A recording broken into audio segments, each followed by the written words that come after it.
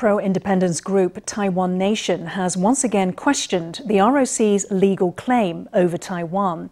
The group was demonstrating outside a seminar held by the KMT for Retrocession Day. This Sunday marks the 75th year since Retrocession Day, when Japan surrendered Taiwan to the Allies after World War II.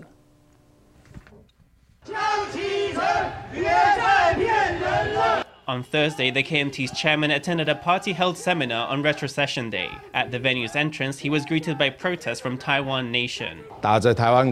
In pressing for a Taiwan nation, every utterance and every word they make is directed at destroying the ROC. What is the sense in that? Were they sent by the CCP? If you want to stand with the communists, don't use Taiwan independence as a pretext. I'll say it again. If you want Taiwan independence, take your cause to Tsai Ing-wen. If you want to protect the ROC, please come to me. Taiwan Nation said that after the end of World War II, the defeated Empire of Japan surrendered Taiwan but did not identify a receiving party. Chiang Kai-shek's army had provisionally accepted Taiwan on behalf of the Allied forces. A group spokesman contended that the Cairo Declaration, which required Japan to cede Taiwan to the ROC, was an unsigned press communique and was therefore not legally binding. He asked the KMT to produce a legal basis for the ROC government on Taiwan.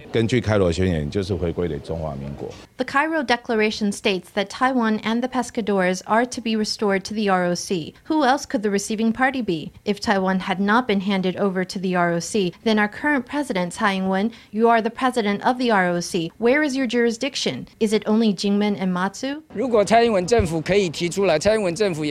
If the Tsai Ing-wen administration can produce the evidence, then the Tsai Ing-wen administration can come to me to collect 100 million NT. No problem. The Cairo Declaration is fundamentally false. Taiwan Nation asked ruling and opposition parties to provide proof of the ROC's legitimacy on Taiwan. Inside the seminar on Thursday, KMT Chairman Chiang defended his party's plan to celebrate Retrocession Day this Sunday. Across the strait, the Taiwan Affairs Office has moved to claim Taiwan as a territory by declaring that it too will hold Retrocession Day activity. As a result, the KMT has come under fire for acting in concert with Beijing.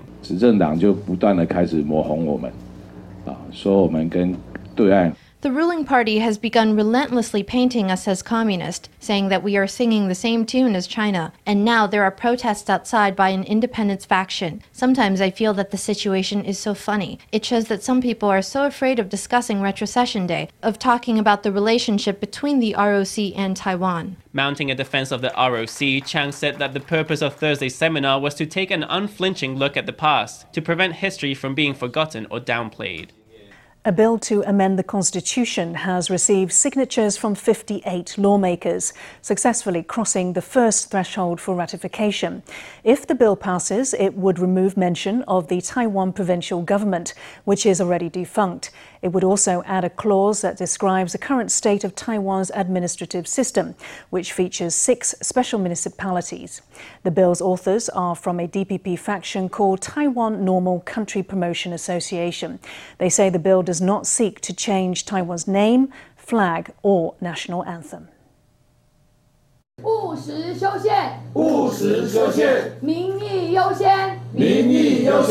Calling for the normalization of Taiwan, DPP lawmakers stand in a row at this press conference promoting constitutional amendments.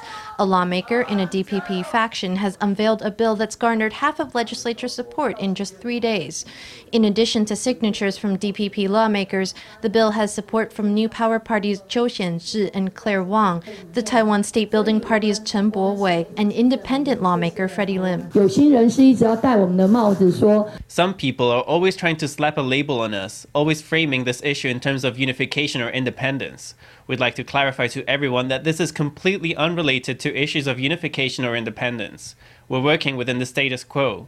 There would be no changes to the national flag, the national anthem, or the name of our country. The current ROC constitution has parts that are out of date. It needs to keep up with the times. The inclusion of the 6 special municipalities in the constitution would be more in line with the existing administrative system. Not only is this bill in line with what opinion polls show, we will hold public hearings to collect ideas from people across society. To amend the Constitution, there are high thresholds to scale. First, a bill must be proposed by at least a quarter of all lawmakers. Next, it must be voted on in a session where 3/4 of lawmakers are present. To pass, 3/4 of the lawmakers present must be in favor.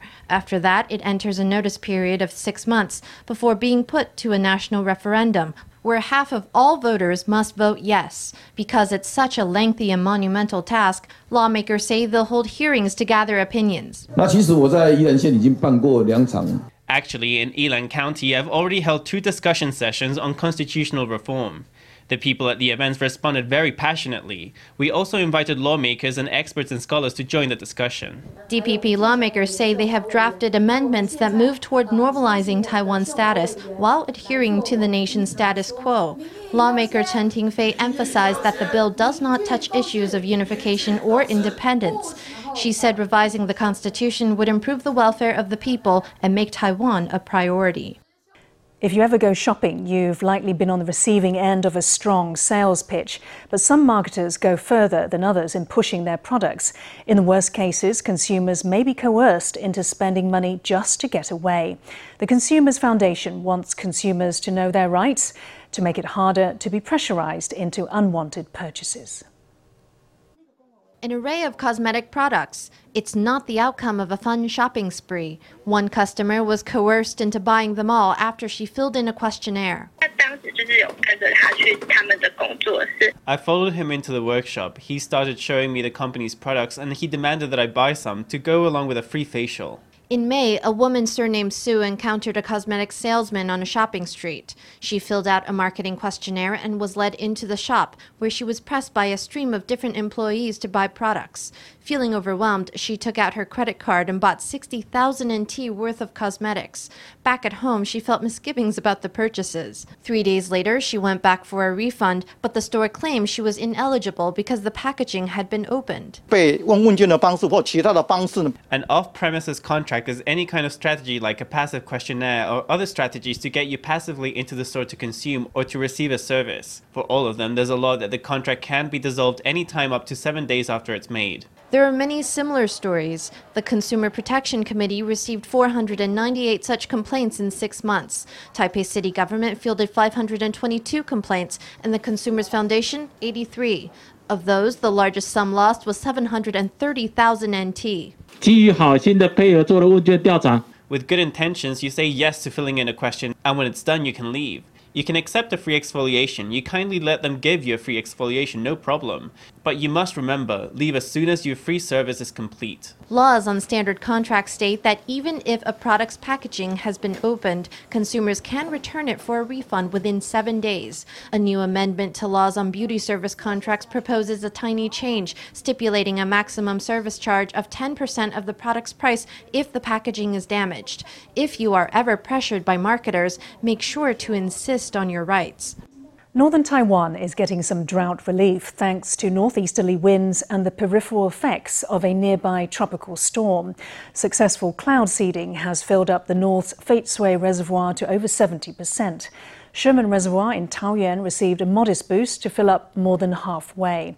But farther down south, the drought remains dire. Water levels have dipped below 30% capacity at the Zhengwen Reservoir, Taiwan's largest. Tainan Mayor Huang Weizhe says water rationing may start if rains don't come soon. The Economics Ministry says it's working on expanding the water supply through underground drilling and desalinization. The Council of Agriculture has launched an exhibition featuring its R&D for the circular economy. Since 2017, its scientists have created dozens of ways to turn agricultural waste into valuable material. About 4.8 million metric tons of oyster shells, animal waste and other garbage are produced by Taiwan's agriculture industry each year. Researchers have found ways to turn them into products like biofuel, dietary supplements and even cat litter.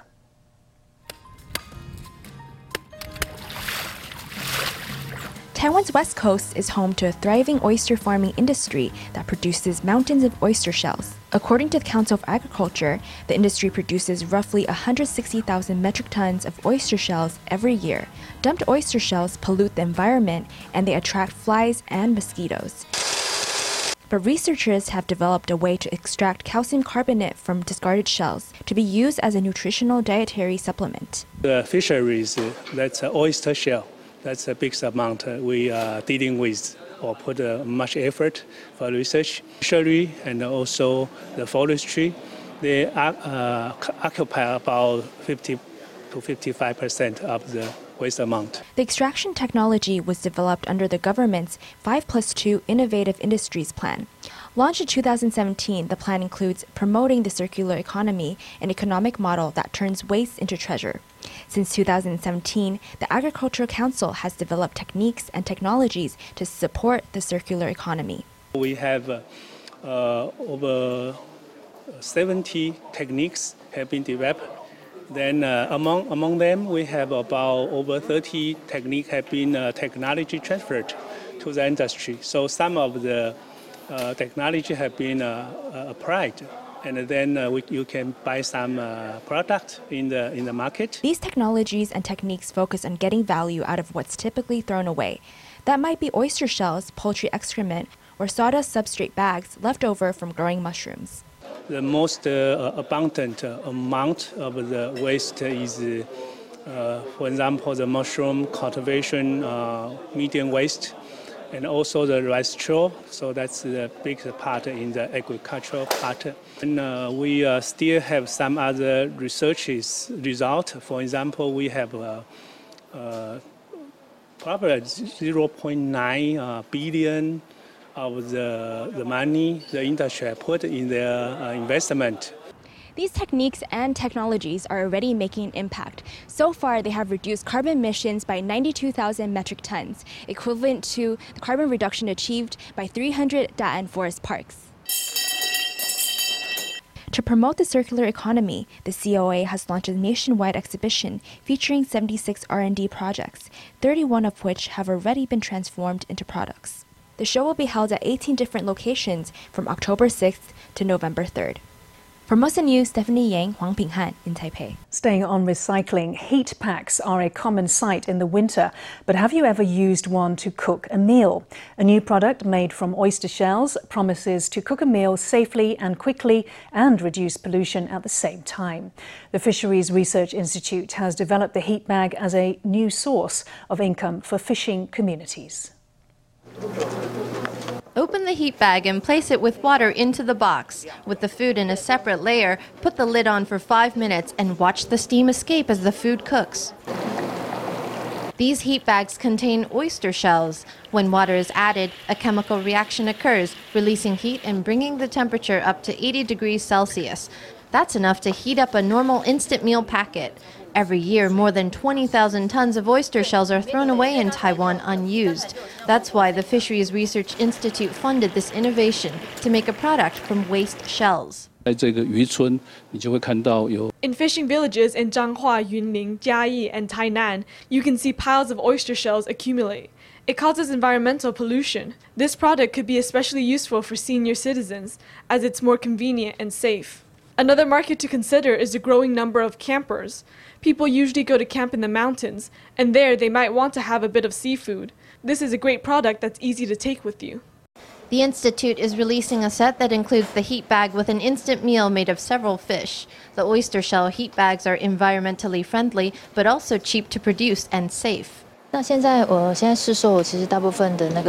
heat bags on the market are still mostly made with calcium oxide. The natural oyster shell heat bags from the Fisheries Research Institute are made from about 80% oyster shells. Their advantage, the difference between them and others on the market, is that their ingredients are more natural, and also they're very cheap to produce. The Institute is currently applying for a patent and hopes to keep improving the quality of the products. Now, fall is here, which means it's time for a crab feast. Every year, hotels in Taiwan compete to offer patrons the best crab delicacies in fall, and 2020 is no exception. Let's see what unusual recipes chefs have this year. Freshly cooked mud crab is covered in chili pepper, lemongrass, and a lemon fish sauce. A mouth-watering fresh lemongrass chili crab is served. Also on the menu, this pineapple red curry crab. The mud crab is drizzled in the special red curry sauce and placed into a pineapple shell. Coconut milk sets off the succulent crab meat and roe. It's a little bit spicy. This is the first red curry cooked with fruit I've seen. Together with the crab, it's sweet and sour and rather delicious.